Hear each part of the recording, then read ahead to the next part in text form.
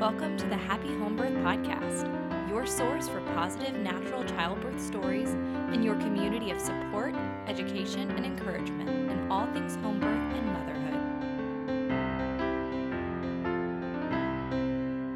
motherhood.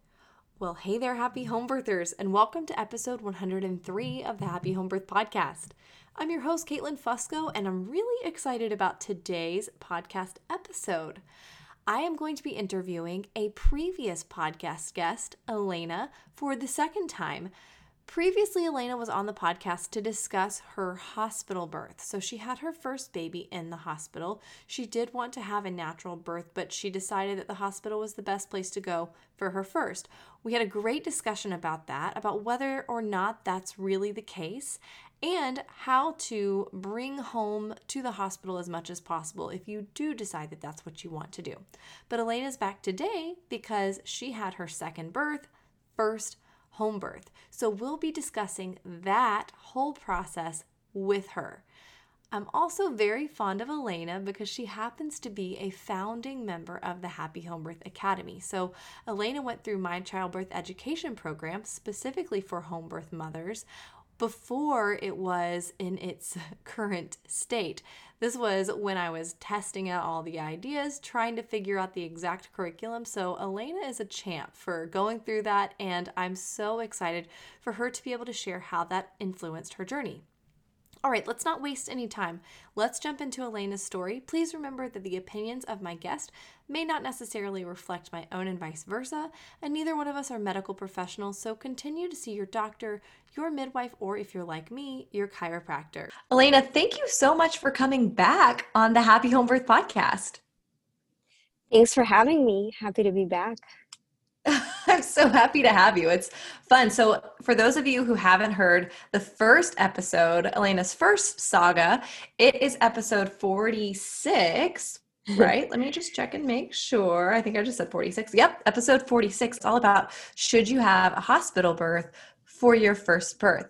And you decided to have a hospital birth for your first birth. And we won't spoil the entire episode, but I'd love for you to just, as you kind of take a moment to introduce or reintroduce yourself to the listeners, we can just kind of dive into a little bit about that hospital experience and then why you chose to change it up this time.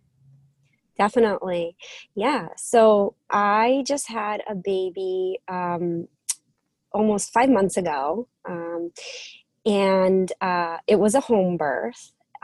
As you said, my firstborn, who just turned 4, was a hospital birth. And I did decide to have a hospital birth in the beginning simply because I wasn't well educated about the possibility of a home birth.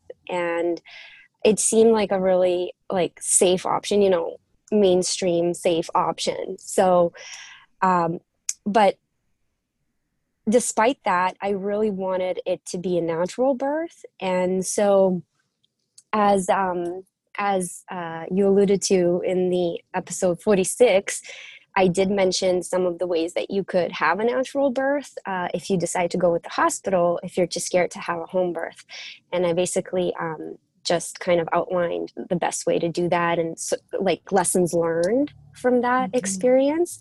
So, but having had that experience, I definitely decided that my next birth had to be different, better. And I was searching for a way to make it better. And I came across the possibility of home birth. And that's when I kind of just dived in and started researching. I started talking to as many people as I could that had an experience having a home birth.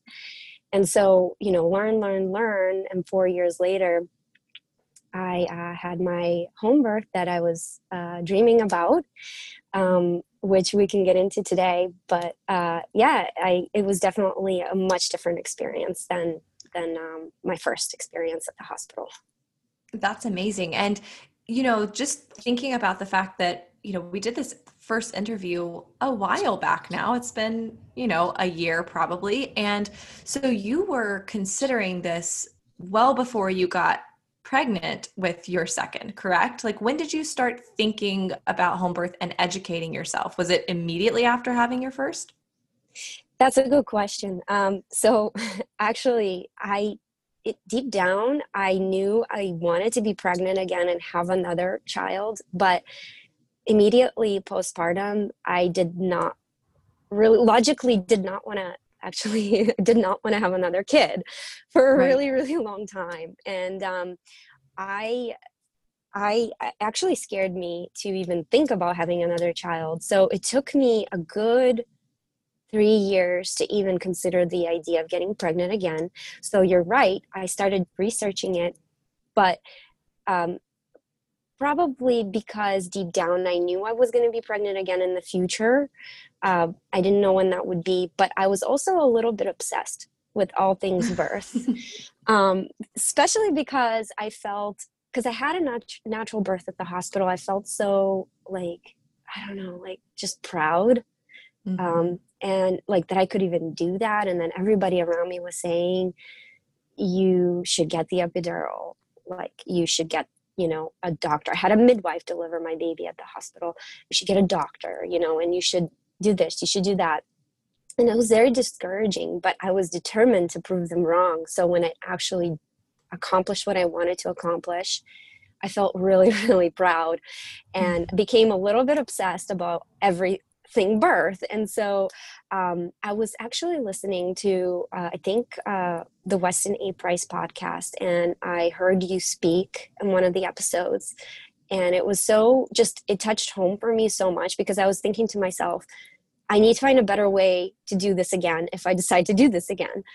And so I checked out your podcast and I listened to the entire thing, like back to back, like every episode that was there at the time. Like I was at work, working in an office. So I was just like listening to the entire day. I had my headphones in and just listening to every single episode that was there. And I was like, oh my gosh, this is like amazing. And then everything that I had fear about, um, you talked about or a guest talked about. And so it really helped me to learn a lot through your podcast. Honestly, that was like instrumental in my journey, uh, learning about home birth. And so that's basically how it went. And I tried to, educate myself ahead of time. And I was like, okay, more and more convinced now that this is the only way to go.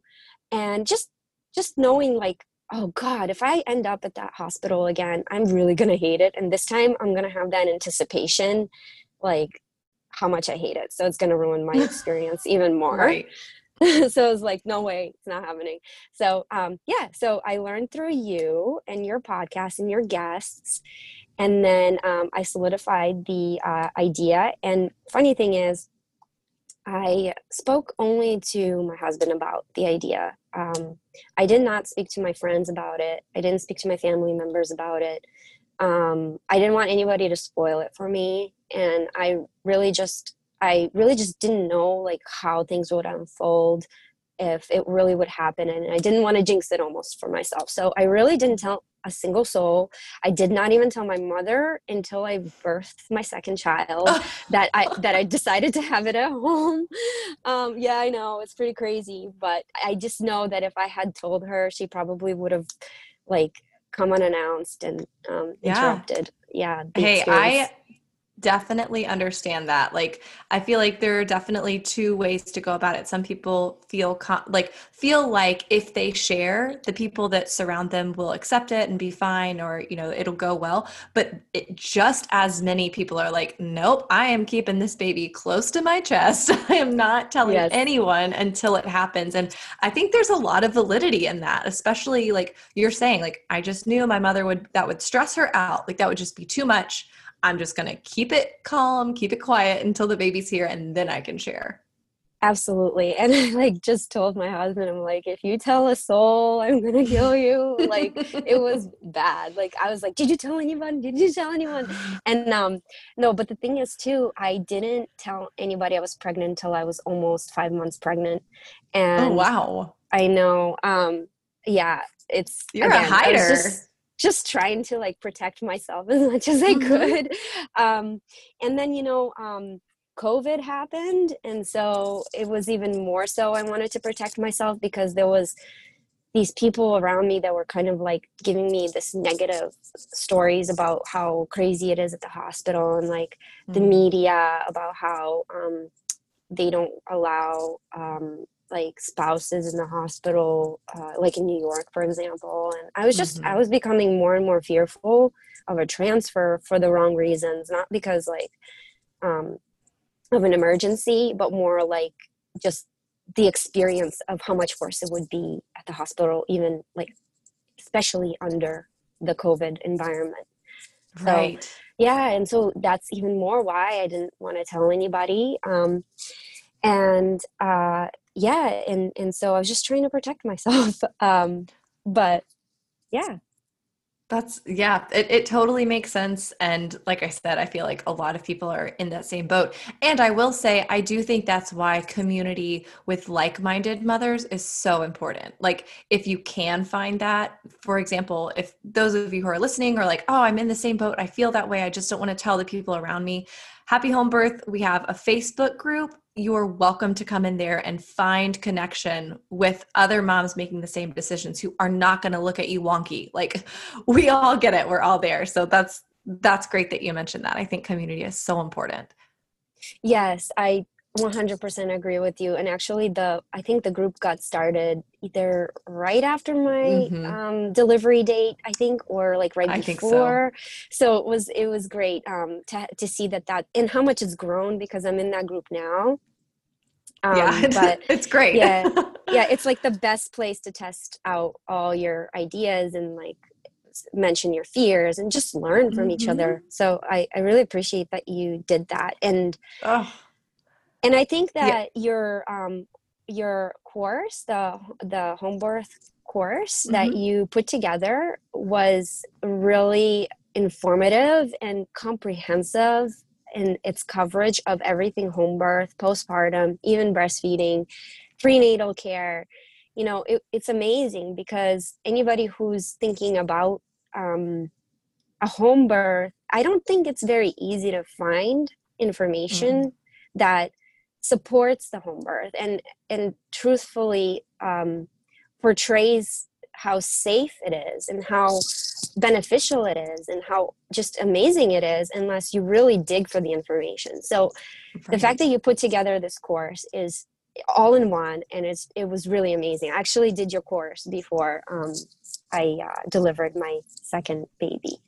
Yeah, that was so fun. And yeah, Elena was actually in the founding members course. So she got to be the guinea pig. Like, she's a founder. She's OG. So yeah, I thank you so much for saying that. I felt the exact same way, that there's no easy way to get the information that for the childbirth education information that's geared towards home birth moms. And so being able to provide the actual, like, these are the stages of labor, this is what happens during physiological birth, but from the home birth lens, I just felt like that was really important. Even just when it comes to the verbiage we use when we're talking about our birth, if you constantly hear a childbirth educator saying like, and now when you get to the hospital, when you get to the hospital, when you get to the hospital, like, that's not great for home birth moms. So even just being able to change this to like, and while you're at home, I just felt like that was really important. So thank you for bringing that up. And it was such a blast to have you in the founders group. Especially, you have such an amazing understanding and comprehension of traditional foods and nourishing foods. And it was just, you were such a great person to have in that founding group. Oh, thanks, Caitlin. I loved being a part of it, and I really I really applaud you for the hard work that you put into putting all of this together. Like, it's a lot of work, and honestly, like I said, it's not just mainstream information. What I really enjoyed about it was that it was very like non-traditional information, but it made so much sense, and it's evidence backed, and it's just the truth. Really. Oh, oh So man. yeah. I will do it all again for just one person saying that. So I will do Yes. flips for things like that. Highly Thank recommend. you. But Oh, I yeah, love it. so part of my prenatal care, I took your course. and I try to educate myself as much as possible in preparation. And when I was searching for my midwife, you actually, I think, pointed me in the right direction. I think it was, I forgot the website that you mentioned to look on, but I can look that up later. But I basically messaged them and asked for recommendations of midwives in my area.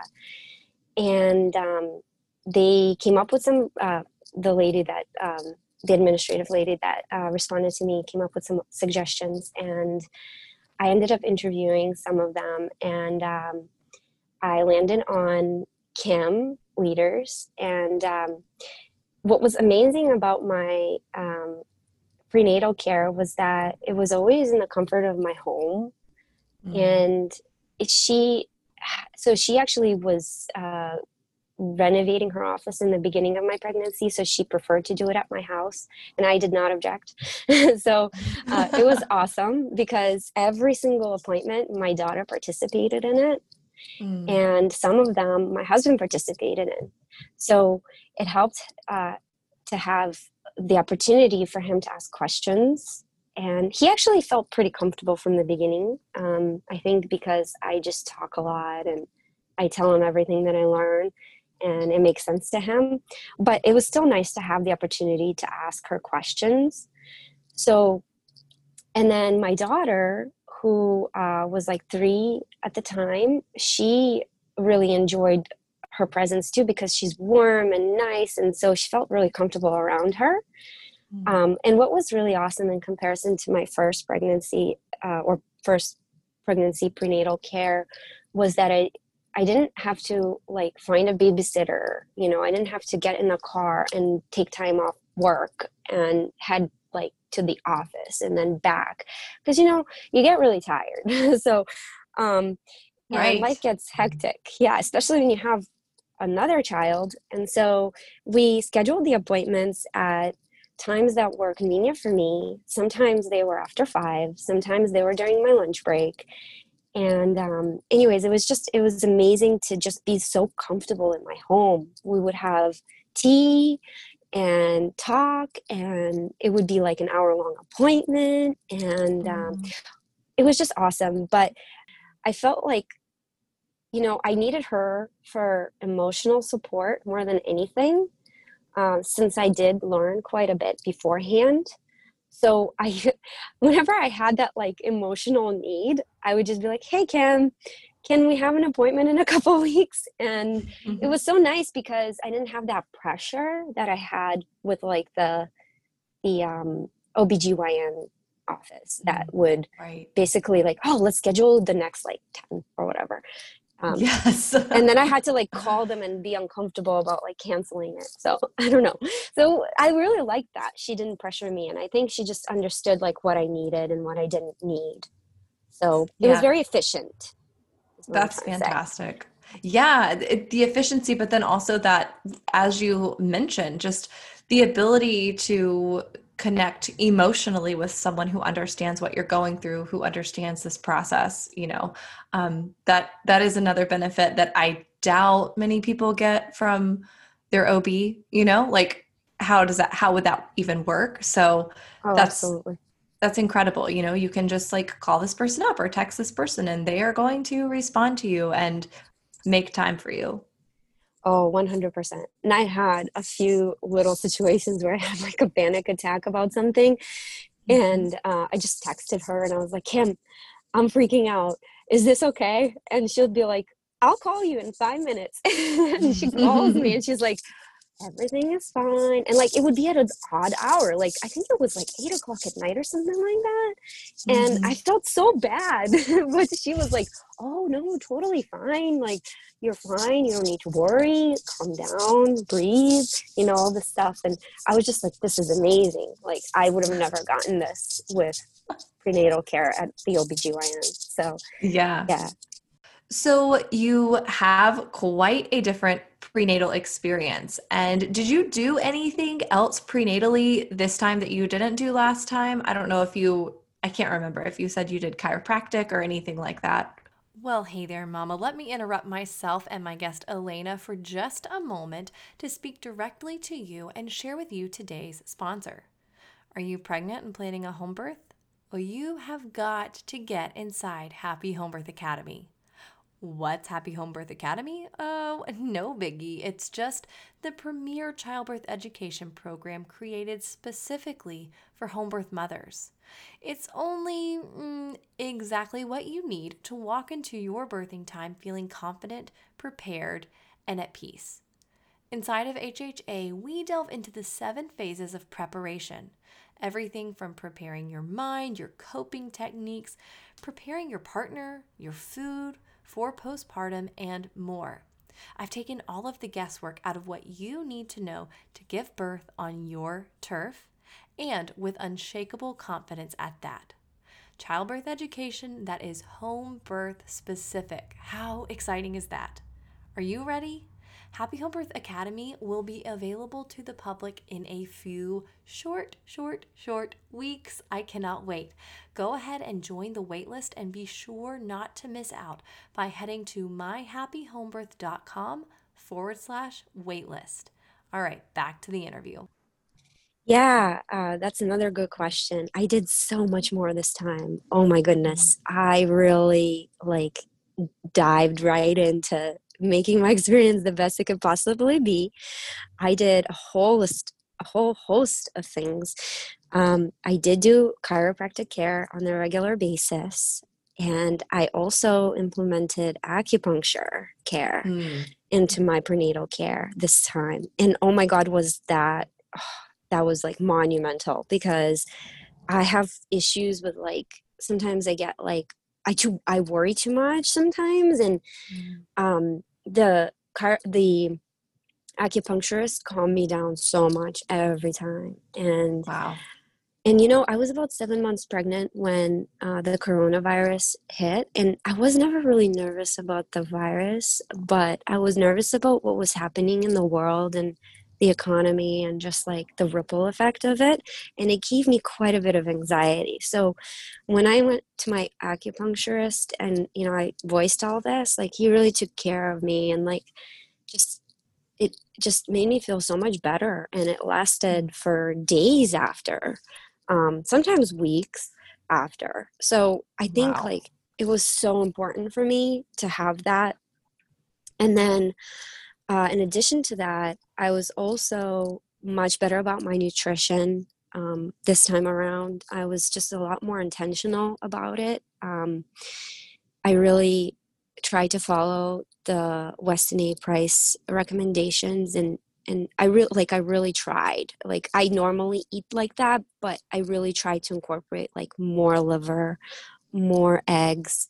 Like I like to eat caviar because it's part of my Mm-hmm. tradition. So I eat more of that for the omega-3s and DHA.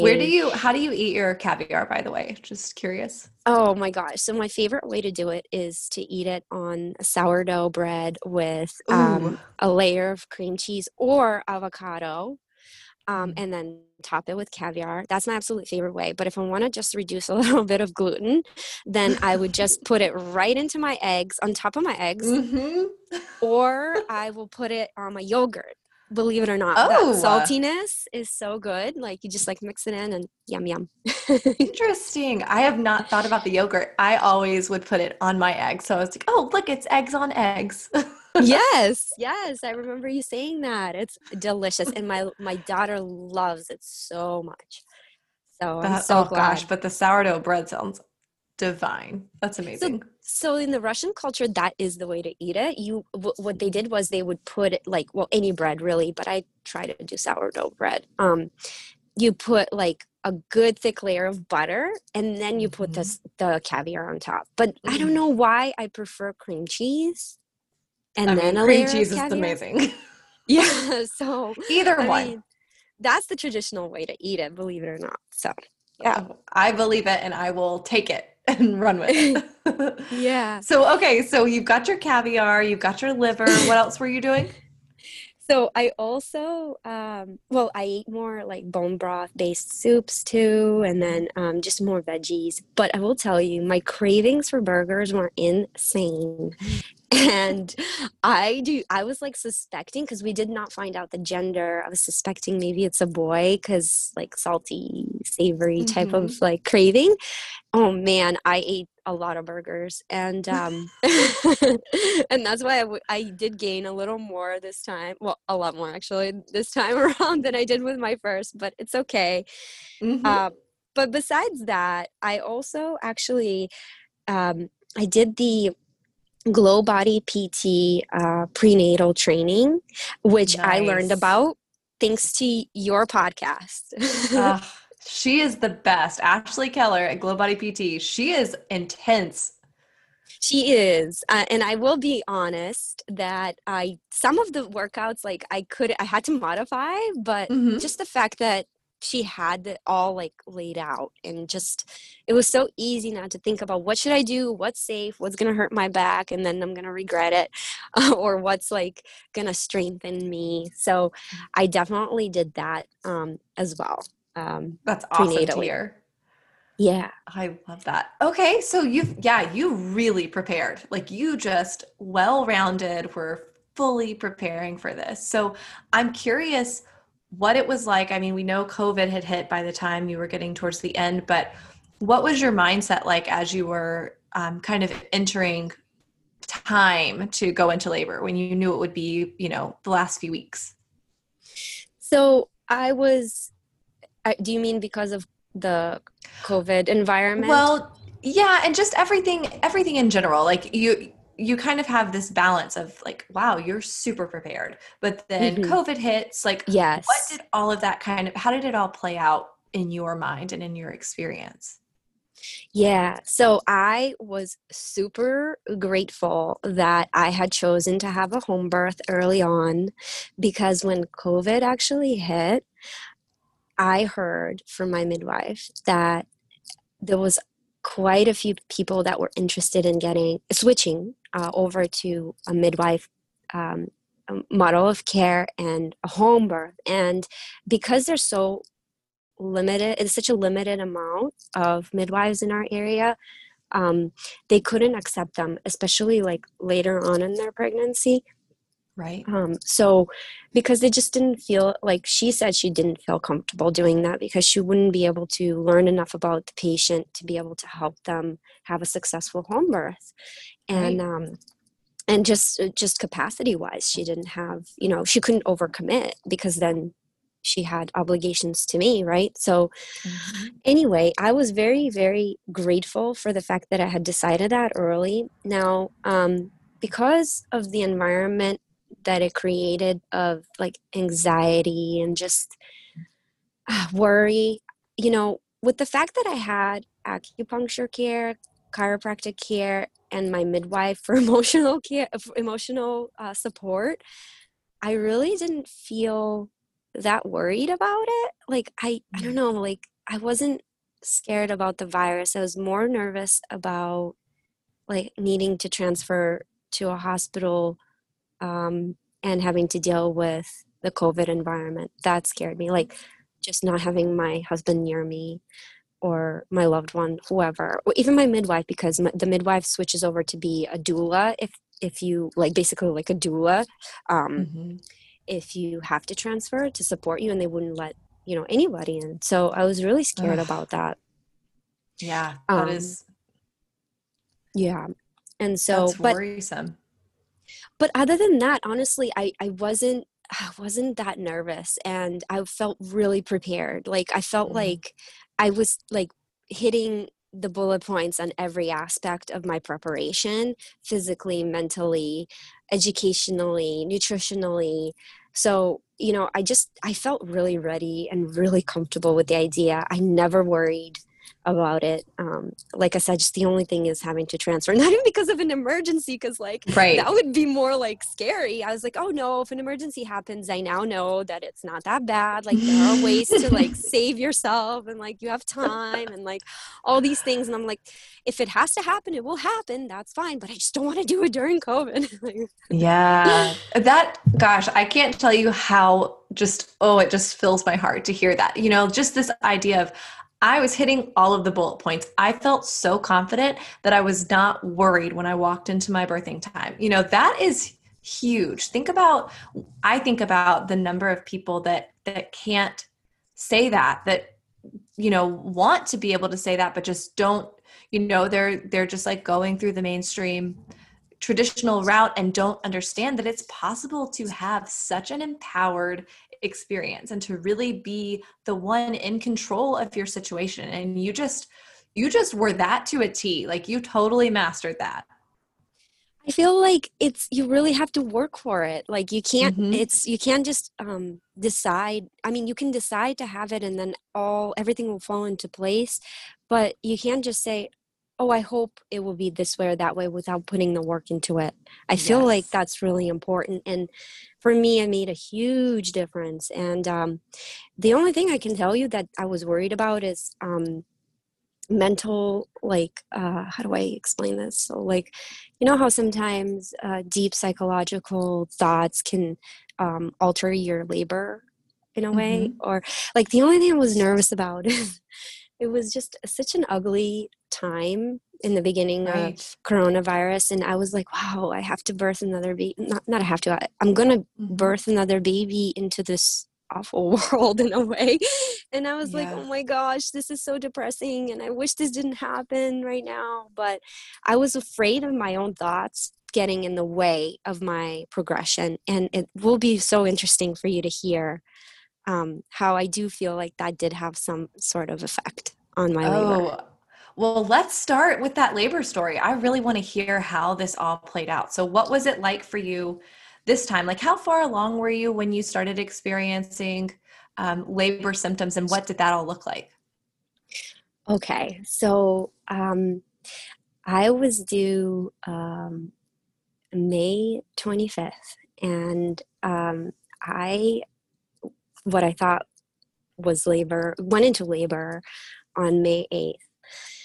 It was very, I woke up, I think, 3 a.m. and I felt these very weak contractions. And I was like, oh, well, this is good because May 9th is my husband's birthday.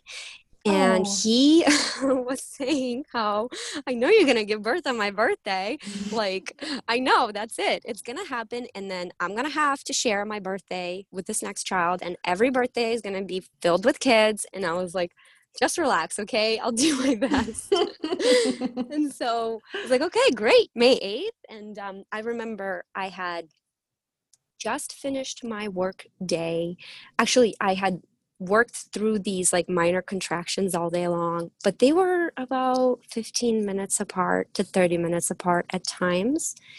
And I had finished my work day. Like I was working from home and I just, did what I needed to do. I had a major report due, so I finalized that report. And at after work, I noticed that my contractions kind of fizzled out. So I contacted my midwife and I said, "What's going on? This isn't like typical for me. I usually progress, like with the first one I did at least." And she said, "Well, it sounds like prodromal labor." And indeed it was, which was really oh. frustrating because she said, relax and ignore it. And, it's really impossible to do that. It's uncomfortable. Like you feel these like contractions and you can't quite like relax. Right. So they did fizzle out. But then I had trouble like sleeping because I was so confused about it. And I was like, what is this? And she was saying, my midwife was saying to me that, there's a new moon in a couple weeks. And I have a feeling that that's when you'll have your baby probably. Or it could be that's when you have your baby. And I said, oh, no, Mm-hmm. no, no, no, no. Like I can't be pregnant for that long. And she says to me, well, sometimes second time moms, third time moms, fourth time moms have this sort of prodromal labor that they do to them, to their bodies. And it could happen, and it could even last for 2 weeks. And I was like, oh, no, no, no, no, no, that's not going to happen. And in my head, I was like determined that that's not going to happen. I'm like, I'm not letting this happen. I'm going to do whatever I can naturally to make this progress. And there's absolutely no way. So, I had a little bit of anxiety about the possibility that I would have to deal with that again and again, because it was really just frustrating. Right. I couldn't rest. Like I laid down, but I couldn't really rest. So at 3 a.m. on May 9th, they came back. And I was like, oh no, again, They started off exactly the same way. So I contacted my midwife again, and I was like, hey, it's happening again, but at the same time, I am emptying my bowels. So maybe something else is shifting. And she says to me, okay, well, let me come by and just check you and, see where you're at. So she comes by around 4 a.m. She checks me, and she cannot find my cervix.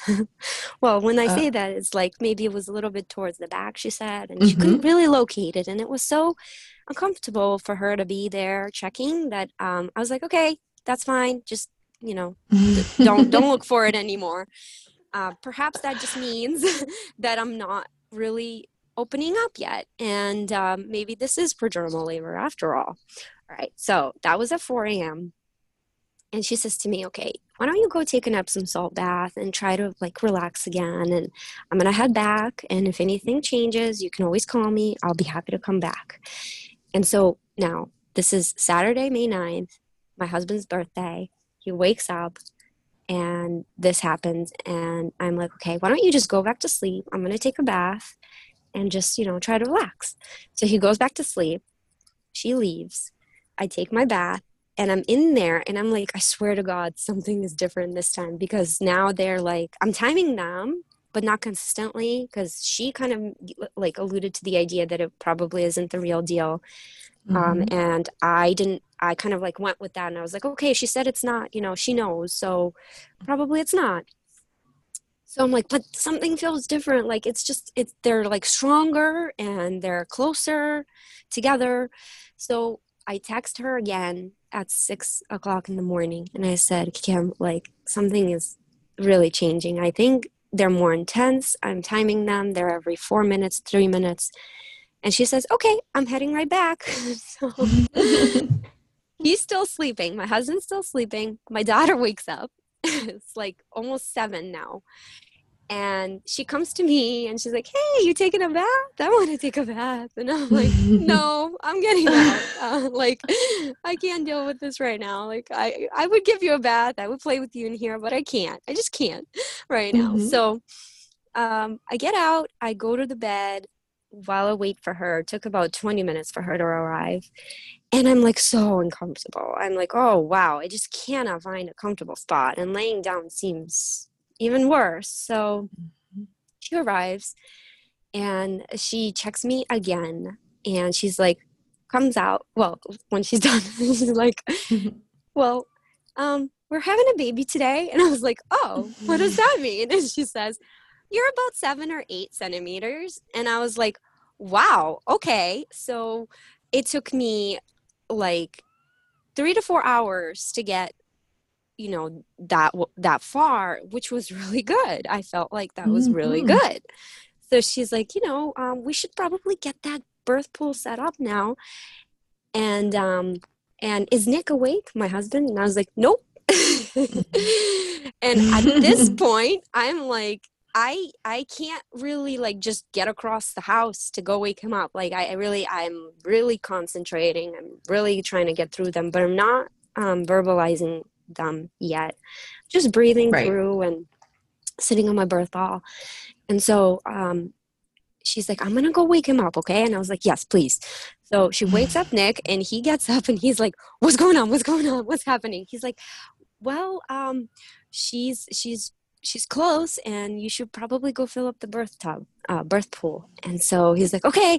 He like scrambles to get up and all this stuff. And he's like, what happened? Like, I just felt like closed my eyes for a second. I was like, oh, not much. Just I labored by myself. Thank you.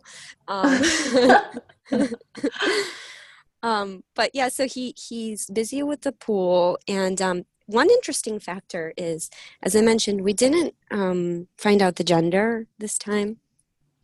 And one interesting fact is that this was May, right? And we had snow in the forecast for this day. Now, typically, wow. yes, really bizarre. I live in Massachusetts, so really bizarre. I mean, New England is crazy, but that was a record, like that was a like history making event, and it actually snowed like for a little bit. Gosh, And that's usually crazy. we're like getting ready to go to the beach, but you know, it's so nice out usually this time of year, but here like this day is like it's sunny, but it was like snowing outside. So bizarre.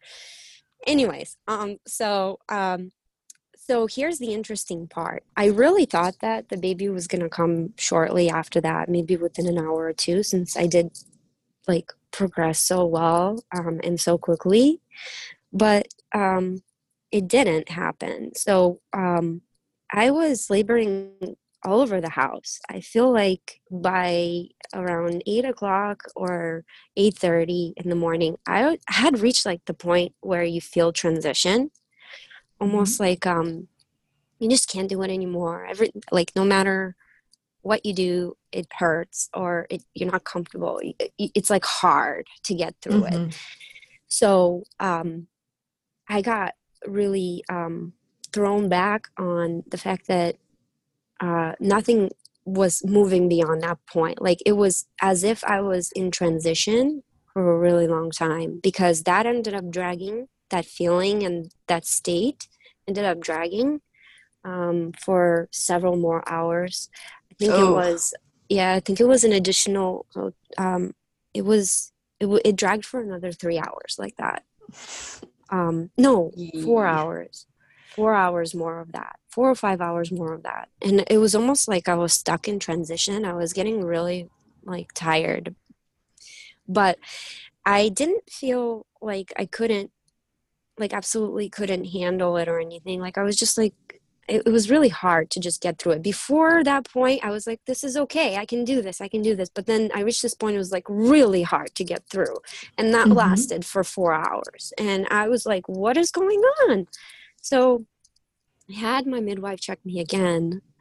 And she said to me, looks like you have a cervical lip that's kind of in the way.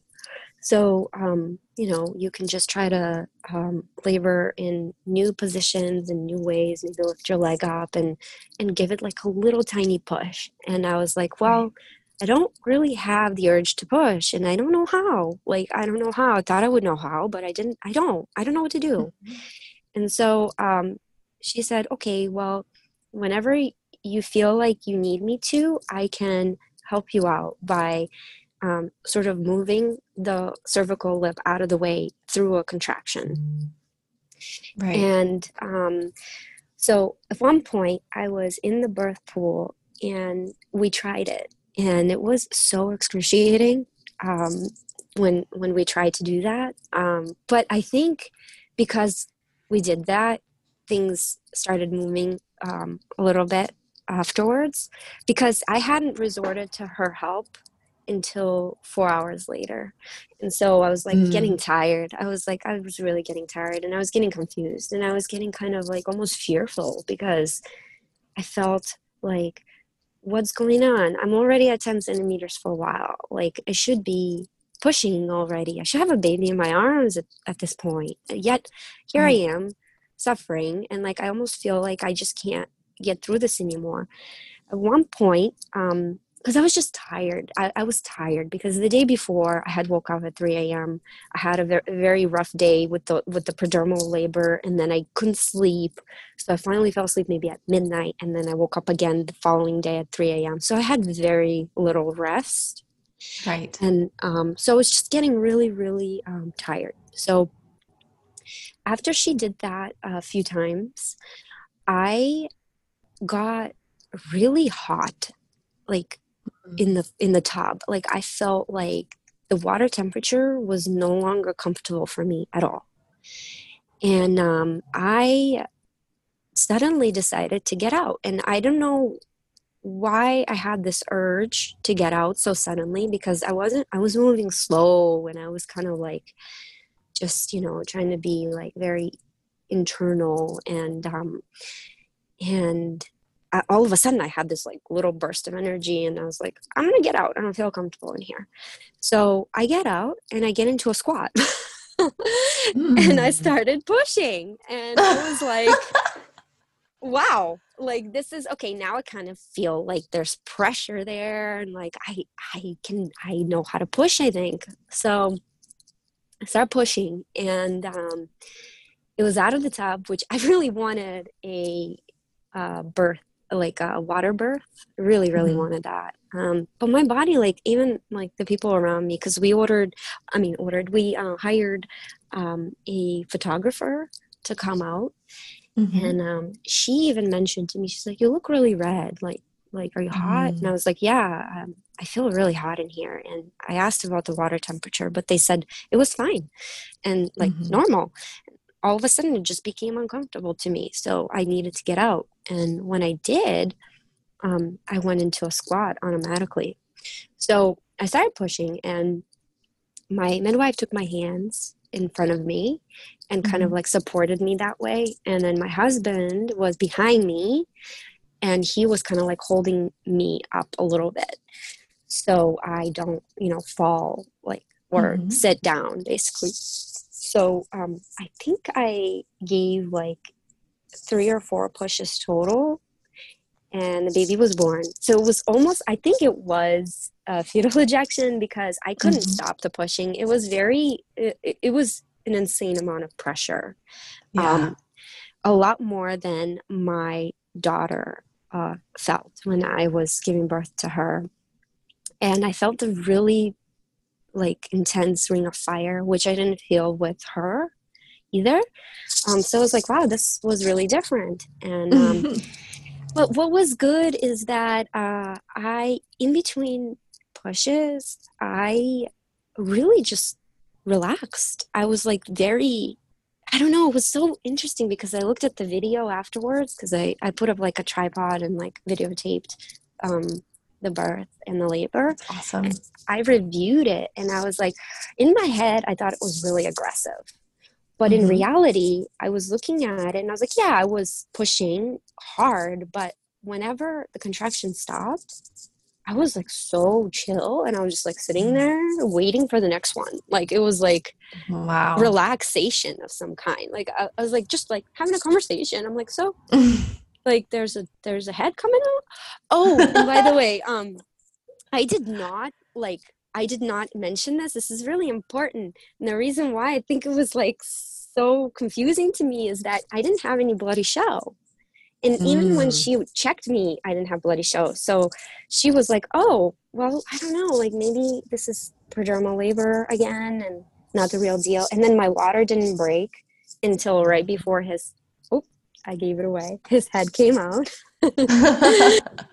We were very excited because we were hoping for a boy, and it was Mm. just I remember when he was born, um, it was just such a like cheerful excitement and like applause because we were like, Oh. "Yay, it's a boy!" So yeah, but it was so interesting because I felt like I was aggressive in my pushing, but actually in reality, I really took my time, and I'm so glad I did because he was born with his hand by his face. Ugh.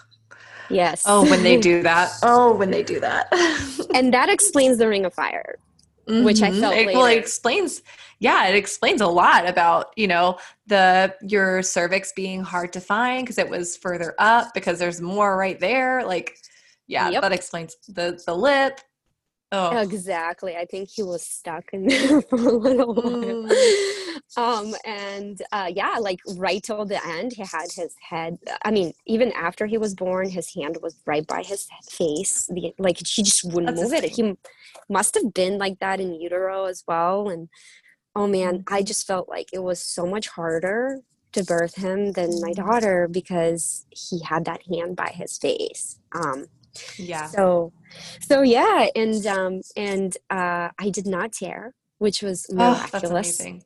That is Yes, amazing. I did have You, a. Sorry, go ahead. oh, sorry. I was just gonna say, but I'd like to hear what you say. But I do feel like it's so neat to hear how your body just told you what to do. Like even just the idea that like you were getting these hormones that are saying like, oh, you're hot. Like, oh, you need to get out. You need to get out. You need to get out. And so you get out of the pool, and then you know immediately, I've got to get into a squat. And that's how that baby needed to be born. Like it felt intense because a squatting position is an intense position. That's providing all kinds of additional pressure, which is what you needed to get a baby's head and hand out at that time. Absolutely. And what was also interesting on that note is that there was a specific position where if I had raised, I think it was my right leg, like if I in the tub, if I sat on my knees, right, and then raised my like sort of like kind of like a mini squat with just my right leg, that was Mhm. so Like much more Captain painful. Morgan. Yeah, that was so much more painful during Mhm. the contractions. And I mentioned that to the midwives and I said, how come? And they said, probably that's the position you need to be in because that probably is like helping the baby move along much better. So see if you can do that for a few more contractions. And I had done that right before I decided that I needed to get out. And my body told me go into a squat. So it's so true that you just do it. You don't think Yeah. about it. You just do it. So one other thing that I didn't mention was that my midwife gave me a dose of homeopathic gelsemium, and I had used homeopathy in my prenatal care as well. I had started learning about homeopathy 4 years ago, and so I really think that it helped me progress to the pushing stage because homeopathy is so powerful, Hmm. and I think it's exactly what I needed. Perhaps I was getting a little too in my head and getting too worried about the fact that I had no baby in my arms still, and I was like at transition for a while. So I think it's what I needed. But yeah, and so after the baby came, um, I uh, I was I was just kind of like holding him and trying to see if he would do the breast crawl, and he did, which was Oh, awesome. that is amazing. Yes, yes. And then I think only about 15 minutes later, the placenta was born, which was awesome Mm. because I was hoping that it wasn't going to take too long and I wouldn't need any intervention to get it out or to birth it. Right. So that was really awesome that it came on its own. Oh, and the other thing is, I only had a small labial tear, Hmm. but I didn't tear like in the perineum. That's And great. yeah, it was a goal of mine. It really was. And also I asked my midwife, how would you assess the blood loss? And she said, you have like minimal blood loss. Like this is very, very, very minimal, which was very nice to hear as well. But Do you feel like you did anything prenatally to help with that? Like, were you working on trying to prevent that in any way? the blood loss. Like, did you do any pregnancy tea or anything like that? Oh, yes, I actually did. I did do the red raspberry leaf tea. And it's funny, I totally forgot about that because my midwife had asked me to stop drinking it because Mhm. she thought it was causing my prodromal labor Mm. because I'm very sensitive and all around. So, yes, I actually did drink that starting, I think, in the second trimester. and all the way till the end. So perhaps it did play a major role in that. And also, I did just, I think the nutrition, I think it just really affected the integrity of like the tissues and all of I that. agree. I think so too. That's amazing. I think so. Yeah, I think it was the nutrition that really played a big role, I think. Mm. And also, I remember at the hospital when I was birthing the placenta, she kind of tugged on it. I remember that. Mm. And perhaps that's why I lost a bit more blood during my hospital birth versus my home birth, where Right. the midwife didn't really intervene in any way. She was just kind of like, oh, I think, you can try to give a little push, and I think I see it. And so I did, and I came right out. So, yeah, that could have been it too. But Hmm. yes, I did drink red raspberry leaf tea, but I don't Yeah, I feel like recall. that the Nora tea where it's like nettles, oat straw, red raspberry, and alfalfa seems to be really helpful. But I think a lot of the reason is because those herbs have a good amount of calcium actually. And calcium is one of the things, if you've got quality calcium, that's a great way to prevent postpartum hemorrhaging. Um, so I'm sure that your diet as a whole just was really full of quality calcium too. So that totally checks out. That's awesome. Very possible because I did drink some raw milk throughout. Go girl. And yeah, and I made like homemade raw milk, raw cow's milk yogurt that I would eat. And so, I mean, That's there what were I'm doing this various. afternoon. Just so we're that's my plan this afternoon. Before we started interviewing, I just got back from the store with my raw milk and I'm about to go make my Awesome. raw yogurt after that. Awesome. It's so easy and just tastes so good. And Hmm. I love it. So, and I eat like raw cheeses too. So, I mean, there's definitely, that nutritional component. I agree. And speaking about nettle, I did drink nettle tea as well. And Mm, that's because I heard that it's high in iron, and I'm kind of like chronically low in iron. So despite the fact that, I do eat the liver, I think it's like a genetic thing. That's what right. my functional medicine doctor told me, that it could just be that I need a lot more than others. And, absorbing it is not as easy for me. So I really did not want to have like low iron during pregnancy. So one of the things Yeah. in addition to liver that I did was to drink that nettle leaf tea, stinging nettle leaf tea. Nice. Yeah, I did do that. Well, so okay, your baby is born. He does the breast crawl. I'd love to hear what your extended postpartum has been like after this. It's been 5 months now. So what has this been like compared to your first? Yeah, it's been night and day different. So I so actually, I know you want to talk about the extended postpartum, but can I just mention Mhm. the immediate after too? So Please.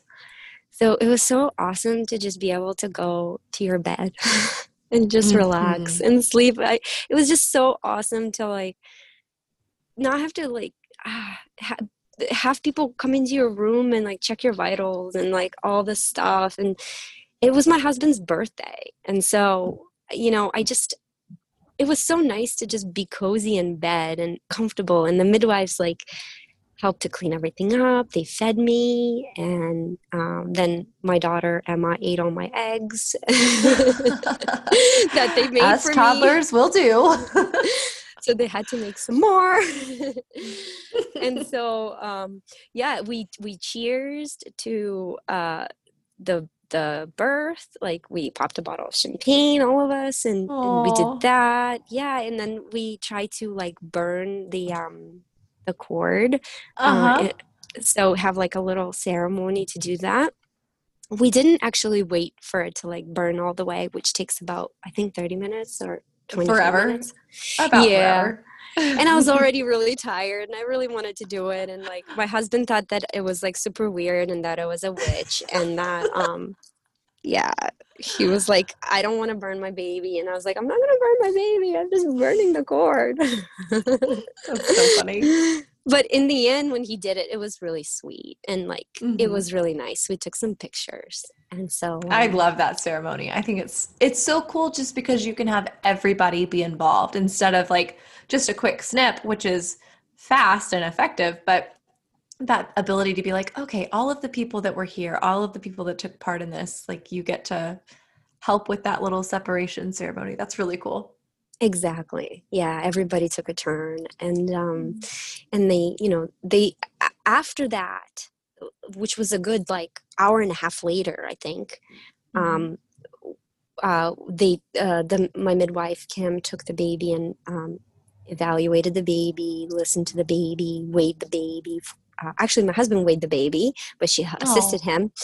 Yes, and so it was nice because like the baby was always on me, compared to the Mm-hmm. hospital experience where they take the baby away after. Well, I asked them to take my daughter away after 7 minutes, and no sooner than that because we wanted to keep the cord pulsating and all Mm-hmm. that. And but they did, but they still took, they had to like do their thing and have their checklist.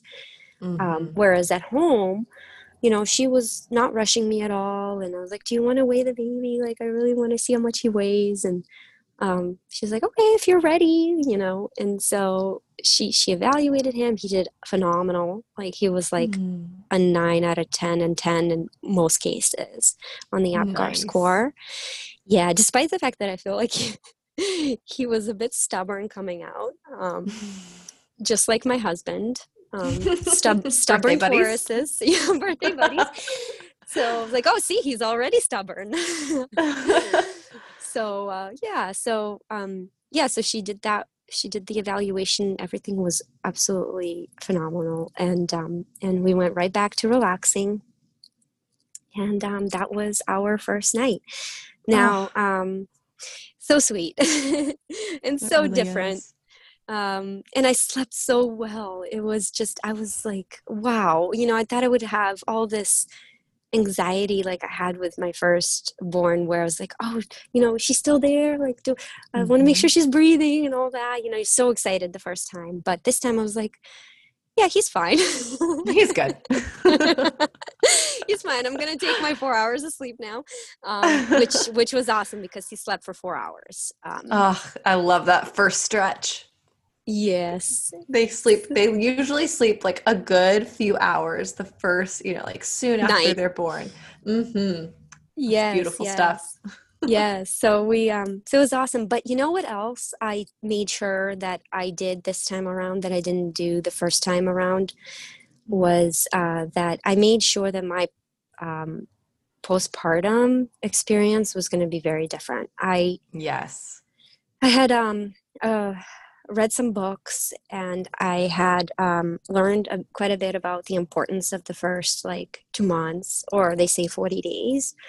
But I just compared sort of the things that I did the first time around versus the second time around. And I was like, oh, no, no, no, I cannot do that again. That was a big no no. I like got up pretty much right away. And even though I took my placenta pills the first time around and I had a lot of energy from that, I still like feel like I did too much because I went to the store, I think on day 5. Mm. I Um, went to the store on day 5 too. What? I For no reason. For no it, reason. it was really, really ridiculous. We went to the pediatrician, and on our way back, I'm like, "We're out. This is great. Let's go to the grocery store and do grocery shopping," which is like the worst Mm. idea ever, because it takes a while to do that. And so, Mm-hmm.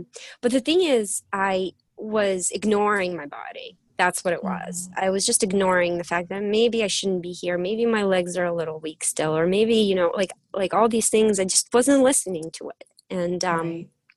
this time around, I did a lot of educating for myself and then for my husband because I knew that I could only really rely on him to take care of me in the first 2 weeks. And that's all I wanted is just him because anybody else I'd have to train how to do things. And he's kind of like already trained. Love it. Yeah. So I was like, and I can be me with Hmm. him. Right. So I was like, listen, this time around, don't expect me to get up. Like, don't expect me to like do the laundry within the first 2 weeks. Like, please just do your best to like bring me whatever I need and help me out. Like, the faster I can heal, the faster I can get back, into it and be healthy. Because I remember that I experienced the baby blues with my firstborn about, I think, on day 3, and I was crying just for no reason. I just felt like I was so sad. I don't know, the hormones, and it was really rough. And I didn't have that this time around. All I felt was this just pure bliss, and I just had this like incredible obsession with my baby that I didn't have the first time. And I don't know why, but I was like, I cannot leave his sight. He's so gorgeous, and I just can't stop holding him. He's like, you're going to make him used to it. I'm like, it's okay. He's a baby. He can get used to it. So it was just incredible how good I felt this time around, and how much I like forced myself to stay in bed and not move. And I think this is so important because I did way too much the first time around, and I ended up bleeding for like 9 or 10 weeks, which Oh, was a long wow. time. Yeah. Hmm. Yeah, and this time I barely bled. It was weird. As soon as I like would be on my feet for more than like 30 minutes, the bleeding would pick up a little bit, but then I would Hmm. be like, okay, backing back off now. It's time. Yep. Yeah, so like, but it would just be things like, standing up for too long in the kitchen because I needed a Hmm. break from laying down or something like that. But I didn't do much. Like, I really forced myself to do minimal things like get up to go pee or, yeah, like, shower or change or whatever. For the most part, Hmm. I tried to stay put. And that was really great, but really hard for me It is personally hard. because I do things all the time. I'm just go, go, go all the time. I like it. That's how I am. But yeah, it was hard, but I really appreciate that I did that. And I'm really appreciative that he helped me accomplish that and did everything that I needed him to do for me. The interesting part is I was so ravenous. Like, it was insane. He brought me some food. It was like 2 eggs, some spinach, and like an avocado, like a fourth of an avocado. And I was like, this is great. I love it. It's so delicious, but I need you to make me another one. It's like It's way too small. way too small. Like, I need like 3 times as much food next time. And I felt bad. I was like, oh my God. Hmm. He just like That's put so together funny. I this just remember that. I so remember that ravenous. exact feeling of like, oh, thank you so much for bringing this. I'm gonna need you to turn around and get more. Yeah, exactly. That's exactly it. And he was getting so frustrated because our youngest was like, so her reaction to this whole thing, and by the way, she was there during my pushing. She was so Oh. happy and excited. She wasn't scared at all. Her and I watched some YouTube videos in preparation, and Hmm. she was so excited. I have pictures to prove it. And she's like smiling and looking at the baby, and she's like, oh, I see the baby, it's coming out. Oh my God, she was so happy. But her way of showing jealousy was not like, she never like avoided us. She wanted to be around the baby. She was so excited. She like would pet him and everything. And I was very surprised about that. But then she became really clingy to my husband, like really clingy. Oh. So anyway, he was losing his mind between her and me. And I was like, ah, I'll have my tea now. And he's like, hold on, that must drive you crazy. I was like, oh wow, okay. So it was fun, and the weather was nice. That whole snowy day, like, never happened, as if it never happened. Hmm. It was awesome. We spent a good time out, a good amount of time outside, inside, just bonding with baby, breastfeeding. I had a really, really hard time breastfeeding. This, I feel like, is so common and not discussed enough, but we Hmm. ended up um, we ended up diagnosing a tongue actually it was a very minor tongue tie, but it was a lip tie and some um, those, the ties on the side of the mouth. I forgot what they're called, but Yeah, I don't ever, I'm going to sound like an idiot, but it's either I've heard people say buckle ties and yes, buccal ties. So I don't know yes. which one's technical. I've heard the buckle, so I remember Okay, the dentist saying that. So let's she go with said, buckle. yeah. So thank goodness we secured an appointment like within 2 weeks of his life because I was suffering so much. It was like he Mm. latched just fine, but he did not have a like deep latch. It was Hmm. very shallow and very just, oh man, my nipples were bleeding and I was just, Oh, oh, so much pain. And here's another thing. So we released all of the ties and I was like, oh wow, it's already better, you know? And the next day after that, I got mastitis you're on my kidding me. 2 weeks Oh. into. Oh my God, it was the worst experience of my life. I had said to describe my birth that it was something I never want to do again, and it was so hard compared to the first one. The second ones are supposed to be easier. But no, I was like, no, it was so much harder, and like I do not want to do that again. But then I got mastitis, and I was like, I would rather have a birth again, the kind of birth that I had with my son, than have mastitis again. Because Wow. let me tell you, it was horrendous. But also, I cured it without antibiotics, so that took a while. And even my midwife Kim said, this looks like a very, very serious or like a more severe case than I've seen. So it was tough. It was really tough to have to go through that, especially 2 weeks in when you're very sleep deprived, you have a newborn, Hmm. and you have an oversupply and all this stuff. And so you're trying to regulate it, and it was really hard. That Um, is exhausting. it was really, really hard. I never felt so sick in my life. I had 103 fever, Oof.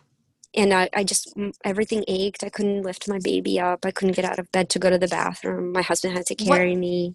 what did you end up doing for it? Like what Oh, kinds good of things did you question. do? Because I like want to tell every mom about Yeah, this, but I know a lot of moms are thinking, okay, I'm gonna need those remedies. yes, 100%. So, my doctor, my functional medicine doctor, is very much in agreement with me about avoiding antibiotics, but she did prescribe them so that I would have it as backup in case I was unsuccessful at trying to get rid of the infection. So, Hmm. although I avoided them entirely, I would say, have that in the back of your mind as something you may need if Right. things don't go away, because you don't want it to progress into something more serious. But Right. It can definitely get very dangerous. right. So, but keep in mind, like it took me a good 7 days. So that's within the normal range. And I did have a pretty severe case because my clog was very large and red and inflamed. But some of the things I did, so I had my midwife put together an herbal tincture for me of phytolaica. And so I did 2 drops of that. Actually, I did up to 10 drops at one point because she said, as long as your fever is still 103, take a higher dose. And I did that almost every hour at one point. Now, the way that homeopathy works, which is what this is, the phytolaica, sorry, the herbal mixture was actually actual herbs that I steeped and Hmm. placed on my breast, Hmm. like a warm, sort of like a tea bag, almost like I put it Gotcha. into a towel and I steeped that for 40 minutes, put it into like a like a hand towel or a face towel, and put it on top of my breast to just kind of soak into my breast. That's Right. another thing I did. But the phytolaica I took, which is a homeopathic remedy, it comes in liquid form and it also comes in pill form. So you can do either or. I think liquid is more potent, and you can make it Mm. yourself by putting one pellet into a little jar and then succussing it 10 times, which is banging it like against your palm to like activate it. Wake And it up. wake it up and just give all the energy into it. And then you take just a drop, or you could take 10 drops, whatever. But you do that pretty often. And then I also took belladonna because of the fever and also the symptoms that I had. So everybody has different symptoms. Mine were sort of like a red, throbbing, painful breast. Belladonna typically is taken for fever. I did not really care to lower my fever. It was very uncomfortable for me, but I knew that it was fighting the infection for me, so I didn't care to lower it. I took that particular remedy because it fit my symptoms. So most women who have mastitis will have similar symptoms. So that's another remedy I took. And then I took arnica for the pain. So those are the 3 homeopathic remedies that I took. In addition to that, I took sunflower lectin, the pills, which basically they thin out your milk so that the clog can come out easily. So that was important to take as well. During mastitis, I think you take like up to 4 pills or something like that. You can even do more, I believe. But preventatively, if you're prone to it, which I took 1 per day to prevent another clog. So that was huge as well. Massage and hand expression literally saved my life because the breast pump couldn't do it for me. And when the baby nursed, which I tried to do every 1 to 2 hours as often as I could, because that's also an important part of getting through mastitis is to keep it moving, keep the milk moving. But the hand expression, like the breast pump just didn't get anything out. It was so weird. It was like my body would not activate let down on that breast for some reason. So, but it was also very painful for me to do the hand expression. So I recruited my husband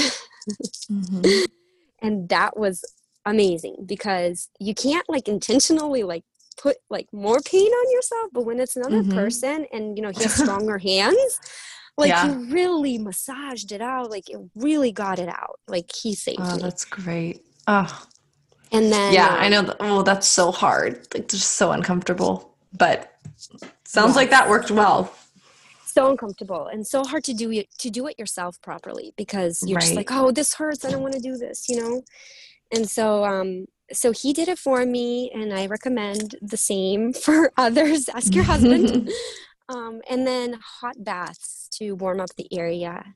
It was a full-time job. I was doing this consistently every day. And then I think day 2, my fever went away on its own and things started to look better and I could get my strength back. But during the time I had a fever, you really do have to just lay low. Like I know it's uncomfortable and it's very tempting to take an Advil or a Tylenol to lower it, but I felt like it was really doing a lot to fight the infection for me, and I never got mastitis ever again after that. Oh, that's amazing. Thank you so much for sharing that. That's really helpful. Yeah. Well, as we close up, I would love to just hear, you know, like how have you guys been now? 5 months out, how's everything going? Well, everything's going great. Baby is growing, and his name is Ethan, and he's the cutest little man. His sister is awesome. She helps me so much. She just turned 4, and she is really I lucked out with her because she's amazing. She brings me diapers. She takes away the dirty diapers. She brings me clothes for him. Like I try to involve her, you know. So. She's awesome. She loves her little brother. I love hearing that. That's so exciting. And I am just so thankful, Elena, that you were able to come on and share this new story, this new update of what's been going on with you. It was such a great time having you on last time. And once again, did not let me down. This was such an impressive, exciting story. So thank you so much for coming on the podcast once again. Thank you for having me, Caitlin. As always, wasn't that an amazing episode? As we head into this week's episode roundup, I have a few thoughts that are really coming to mind. The first one is this notion that, you know, we're not guaranteed that our second birth is going to be easier than our first. I know that very often that is the case. I know it was the case for me, but sometimes, for whatever reason, there may be something in our second birth that is more difficult or challenging or just unexpected, and that is okay. We do not have guarantees for how birth will unfold, but what I love about Elena's story is that the fact that it was more difficult, it really didn't faze her. It really didn't frustrate her. She was still able to cope and manage and not even tear with a nuchal hand. That's 2 podcast episodes in a row, by the way, with a nuchal hand and no tearing. I don't know if you noticed that. But how amazing is it that Elena was prepared enough to handle that situation? So although we can never be completely in control of how our birthing situation unfolds, we are in control of what we do to prepare. And Elena most certainly prepared for everything that came her way. The second thing that I wanted to mention was just that loving connection, once again, that Elena had with her midwife. She was able to really process what was going on in her emotional world during her pregnancy with her midwife. I mean, how many of you have had an OB in the past? And I'd love to know, how often did you call them and process your emotions with them? Was that line of communication open like that? I think that that is quite rare. And I think that that is what makes the midwifery model of care so attractive and so safe. This ability to process on the mental, physical, and emotional plane with our care provider. All right, my friends, that's all I've got for you this week. I hope that you have a wonderful week. This past week, I forgot to mention, was my oldest birthday. She turned 4, and actually one of my listeners reached out to me and wished her a happy birthday on her birthday because they happened to be listening to her birth story on that day, and they were like, oh my gosh, happy birthday, Janie. So this community is amazing. Thank you guys for doing that, and I hope that you all have a wonderful week. I will see you back here next week. How many times can I say week in just about 20 seconds? See you next week.